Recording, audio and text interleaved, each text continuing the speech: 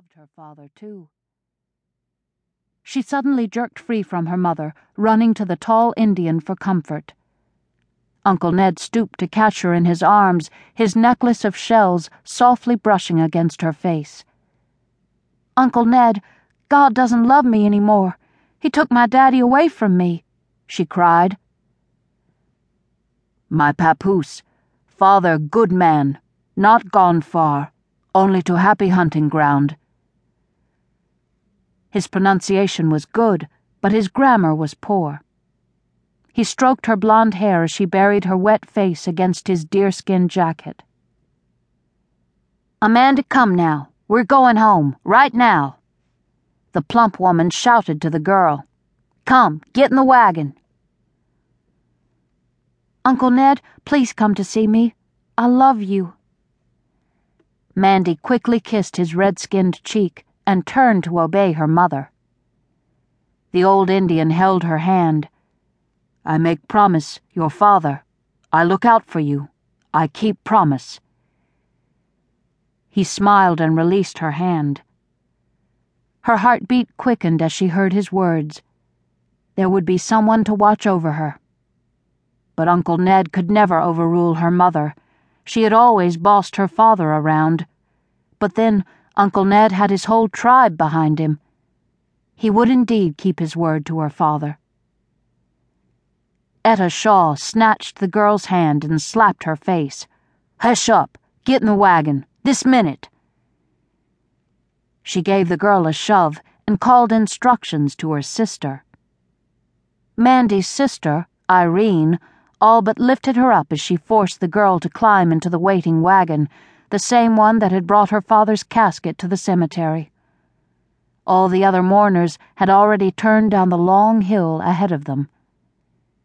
"Now sit down and shut up." Irene was 2 years older, and 11-year-old Mandie was afraid of her rough ways. She knew she couldn't resist. She gave one last pitiful look at Uncle Ned, who stood witnessing the scene with his keen black eyes, and fixed her gaze ahead. She would go home now, but she would come back as soon as she got the chance. Her eyes stayed on the mound of earth until they were down the side of the mountain, and the row of trees blocked her view. Sitting in the back of the wagon with her sister, Mandie suddenly realized that her mother had not shed a tear. Neither had her sister. She turned to look at her mother. Etta Shaw was busily talking and laughing with Zack as they bumped on down the rough road. "She didn't love my daddy," she was thinking. "She acts like she's glad he's gone. How could she laugh as though she had already forgotten he ever existed?" Her thoughts turned back to the happy times with her father. He was always laughing, always ready to take her side in any disagreement with her mother and Irene.